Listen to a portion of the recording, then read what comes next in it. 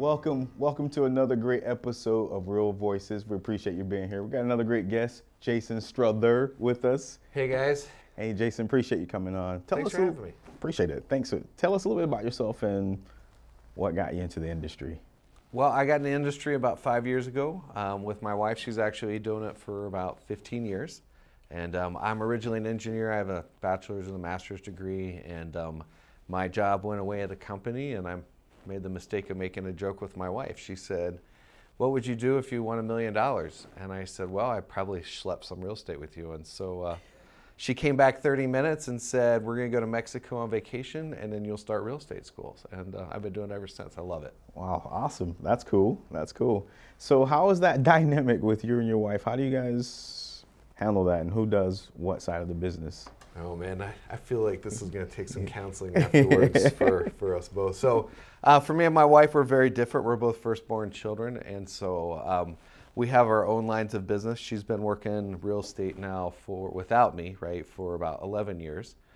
So she was my mentor, which was pretty tough. She's a tough mentor. And then we come together and work together when we need to, but we kind of run our businesses very differently. Okay. But it works for us, so it's good. That makes sense. That works. Different demographics you're reaching out to and touching. She's a softer, kinder person. I'm a little bit more data-driven, so okay. I can tend to gravitate towards those people. Okay, that makes sense. The engineer in you, right? Yeah. Okay, awesome. So where'd you guys meet, you and your wife? My wife and I, we met at a wedding in Indiana. I was actually living here, and I worked for a different company as an engineer, and then I went to my best friend's wedding, and she was his sister's date, and we kind of kicked it off.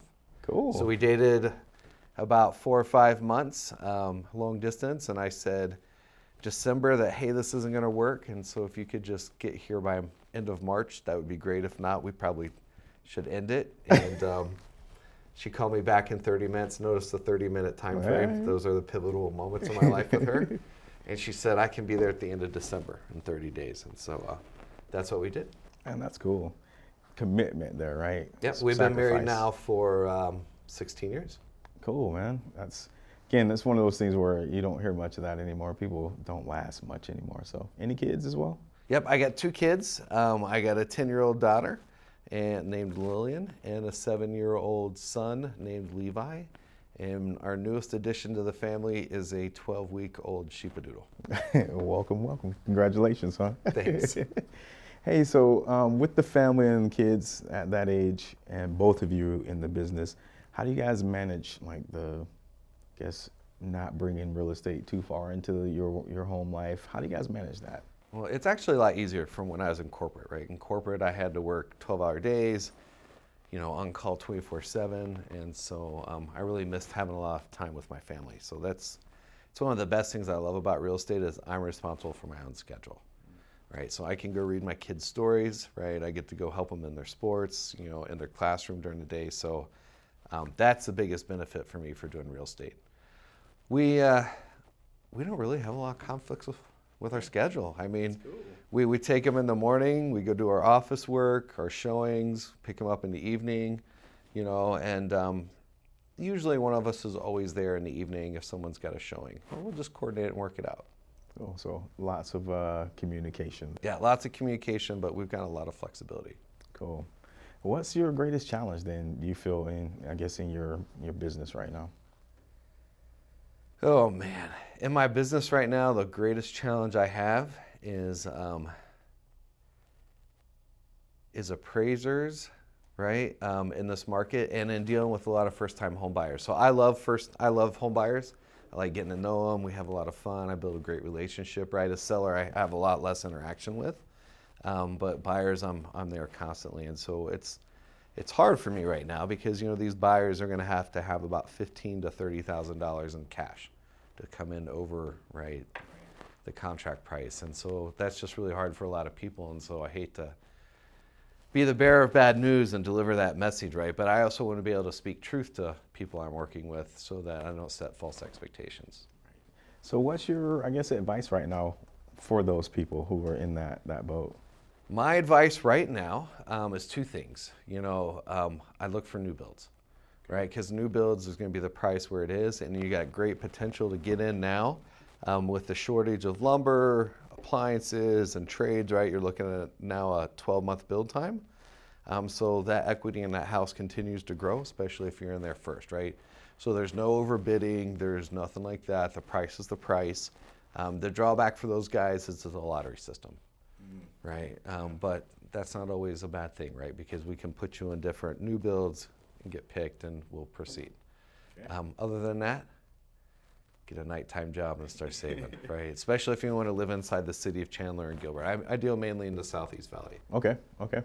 That's good advice, though. I mean, it's an option. You're still getting into a property, but it may take you a little bit longer, but it's an option. So. Well, and it's a good option too because you're not having to come with a bunch of extra cash, and then you've got some warranties, right? You've got a year warranty, bumper to bumper from the builder, right? You've got 10-year warranty on most of your appliances right now, and so it's a good deal for people. Okay. So your family, when you made the jump from engineering to real estate, how did your family, outside of your wife, take that? What was the thought? I don't know. I didn't ask them, to be honest. You know, I didn't really ask them. I think a few of them were really afraid, right? And I was afraid because both of us are going to be commissioned full time, right? And we're used to having my steady income and hers as extra. So it was a little scary. But I took all those classes for a reason, for my master's, right? So I applied the marketing stuff, and next thing you know, I started closing deals and closing more. And I think in my first year, I think we closed 10 deals, right? I closed 10 deals, right? Plus whatever Teresa did at the time. So it was good. And we've just kind of been running just like that. Okay, good. Sometimes people get in like, oh, you're throwing your life away, right? You're throwing everything away. I'm a guy that thinks the pie is big enough for everyone to have a piece, right? But I'm also a guy that knows that if that pie just doesn't come for free and it just doesn't fall in your lap, unless you're extremely lucky, and that's not me, right? So I know you got to do a little bit of hard work, spend a little money in marketing to be able to reap those benefits. Cool. So off camera, we're talking a little bit about some of the work that you do outside of work, some volunteer work. So I do volunteer at our church, and I speak there and teach there a little bit, as well as serve in other ministries. Two of my favorite places I love to serve outside our church is Feed My Starving Children. So we'll go there quite often and volunteer our time. And then with my clients and I, we've been donating to Beauty from Ashes, which is a ranch in Tucson, Arizona that a female officer has bought and put together that rescues women from sex trafficking. So those are our two big things we love to contribute to and work with. So do you get a lot of traction with that, or how do you get people to contribute to that? Well, I tell you, so I usually just tell them I'm going to contribute part of my sales to it. Okay. Sometimes they'll want to match. I have had Millie, which is one of my favorite little old lady clients. She actually said, if you're going to contribute, don't get me anything. And so, she didn't want any closing gifts, she didn't want any money, and so we got Millie a nice little plaque that she got to write whatever she wanted on. It's a paver stone actually for them. So. Okay. That's cool. So it's cool for her, right? Because she gets something, and she's just got a great heart, and I just wanted to make sure she was acknowledged for that. Awesome. So I guess, what type of clients are you attracting to your business, and who are they like? Or what are they like? My clients are the best clients ever. I have a wide range, right? I attract anyone. It used to be $250, but it's really hard to find a house now for $250. But we have clients who buy mobile homes from us at $150, and I've got clients who are looking and purchasing, $2 million homes. And so we serve everyone in between. And like I was telling you earlier, off campus, right, or off camera, we just use the golden rule, right? And so we treat others how we want to be treated in our business, no matter if you're the little guy or the big guy. If you're the big guy, I probably get a big car for you to, if you get a family. But we just treat everyone the same. I like it. That's the way you should be, right? Yeah. You don't have to worry about who's who, because you don't know who they are up front, right? Well, and something I learned a long time ago is you never judge a book by its cover. My first client, one of my first clients, I sold him a $350,000 house, and he I just treated him normal, right? And so he's referred half a dozen people to me. And he's just called me the other week. He's like, I'm ready to sell my house. And he goes, by the way, I'm selling my ranch in California. And I want to buy, a $1.2 million house in Scottsdale. Can you help me out with that? So I was like, of course we can. Of course, I'd love to help you. So, and he's a great guy. Most of my clients are good people, right? And they just want a nice house. And that's what we really focus on. I love being a real estate agent because I don't have to be a salesman, right? There's all the houses out there. You find the house you want, I'll help you get it, and that's the deal, right? I don't have to live there. You don't want me to live with you. I'm not the best roommate. Just ask some of my other roommates. And so I just want you guys to be happy. Cool. So did you grow up here, or where did you grow up? I grew up in Ohio, in a little town called Mason, Ohio. It's a farming town. I graduated, with 101 people. And my junior year, I was 90 pounds. Wow. Okay. A little skinny 6 foot. Right? Okay. So my house, it opened up to farm fields in the woods. So I moved here in '97 after I graduated college to work for a semiconductor company. Okay. So back in the woods, back at home, when you're out there just hanging out and playing. And, Making moonshine. Awesome. Never made moonshine. That's illegal. Kids, don't do that at home. So when you're out there just, doing your thing, what did you dream about being when you grew up? Was it the engineer, or what were you dreaming? I actually was going to be a veterinarian, and my dad convinced me that it was going to be too much school. Okay. And I should be an engineer because Okay. I was good at math. And so by the time I got my graduate and undergraduate degree, I should have just been a veterinarian, right? Right. I'm not sure I have the patience with cats though, so it's probably not a good deal. I like cats, but I've done an internship in the veterinarian clinics, and they're not nice animals sometimes. They have their own personalities, right? So so I'm really happy that I'm a real estate agent now. I don't think I'd ever change now. I love helping people, which is one of my internal mechanisms, right, for joy, right? I love being able to help people. I love being able to see them have a smile on their face. I even love to give them gifts. That's probably my favorite part, is going shopping for them, right, and getting them a little closing gift and checking in on them and making sure they're doing good. So those things really love resonate language with me. right there. That's the word, the love language, right? Yeah, cool. I like that, man. It's great. I think it's a great way to serve, and it is a great industry to be able to do that with. So cool. So I always ask that because I don't think anyone ever grows up that I know of that says, I want to be a real estate agent or I want to be a loan officer. So I always like to see what people were thinking when they were a kid. And I wish I actually did it earlier. I probably would have been retired by now. I hear you. My wife has been doing this for 15 years, and like I said, our businesses are very different. I market to attract customers, and I'm starting to get my repeat customers right after 5 years, but she's been doing it for 15, and she out-earned me last year. And got to remember, I'm on camera, and I'm married. She literally just answers her phone, and someone's like, "Hey, it's Johnny. Susie, referred me to you, and she said you're great." And my wife literally says, "Oh, I love Susie. How's she doing? And I'd love to take care of you." And she just gets a call like that every couple weeks, and it's amazing, right? We're blessed. Yes, it takes a little bit of time to get there, but there you go. It can happen. It gets there. She's my role model. That's great. Awesome. So what would you think would be the most adventurous thing you've ever done? Legally? It could be illegal. Yeah, legally. No, it's legally why we're out here. So we're not going down that road. The most adventurous thing I've done. I've jumped out of planes. I've cliff dived over 120 feet. I've hiked the Grand Canyon. Okay.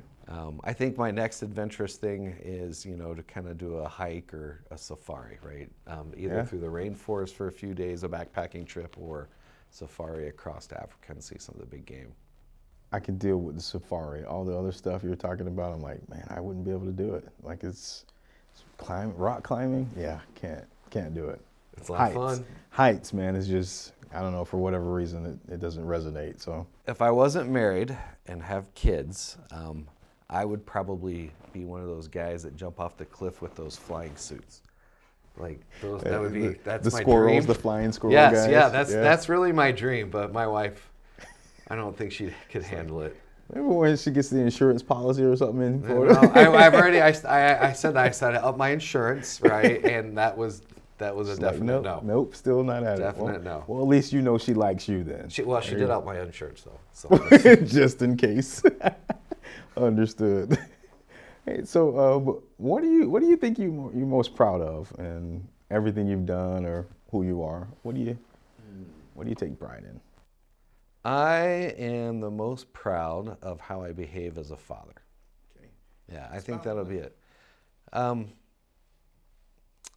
You can't take anything with you when you die, right? And the only thing you have is your legacy, right? And your children are your legacy, unless you're the Rockefellers, and you can create massive wealth and transfer that wealth to others. So, I think that's my most proudest accomplishment, right?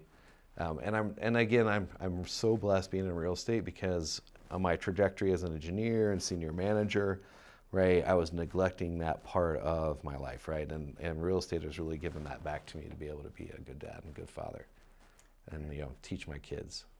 I love that.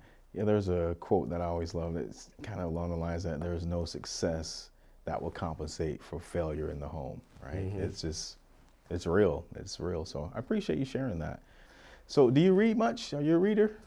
I used to read all the time before I got into real estate. Okay. And now I'm so busy that I don't get a lot of time to read. So I listen to a lot of books on Audible now when I drive, especially when I'm going from appointment to appointment. Some of my favorite authors, man, there's so many great authors. Like Think and Grow Rich is Robert Kiyosaki. He's like one of my big influencers. I love 21 Laws of Leadership by Maxwell. What else do I really love? Man, I love the old Courtney stuff too. How to Win Friends and Influence. Yeah, of course. Right? That's a good one. Yeah, I mean, there's so many good books. I'm listening to a book it's called Yes right now, which is pretty good. And it's about how to say yes to things even if you don't really want to. There's so many good books. That's one thing that Mr. Stapidis really impressed on me is always keep learning, right? And I've had some other great mentors professionally who are the same thing. They're like, read this book, read this book, read this book, right? And so I make it a habit of always having a book that I'm developing myself on. Cool, I appreciate that. Thank you.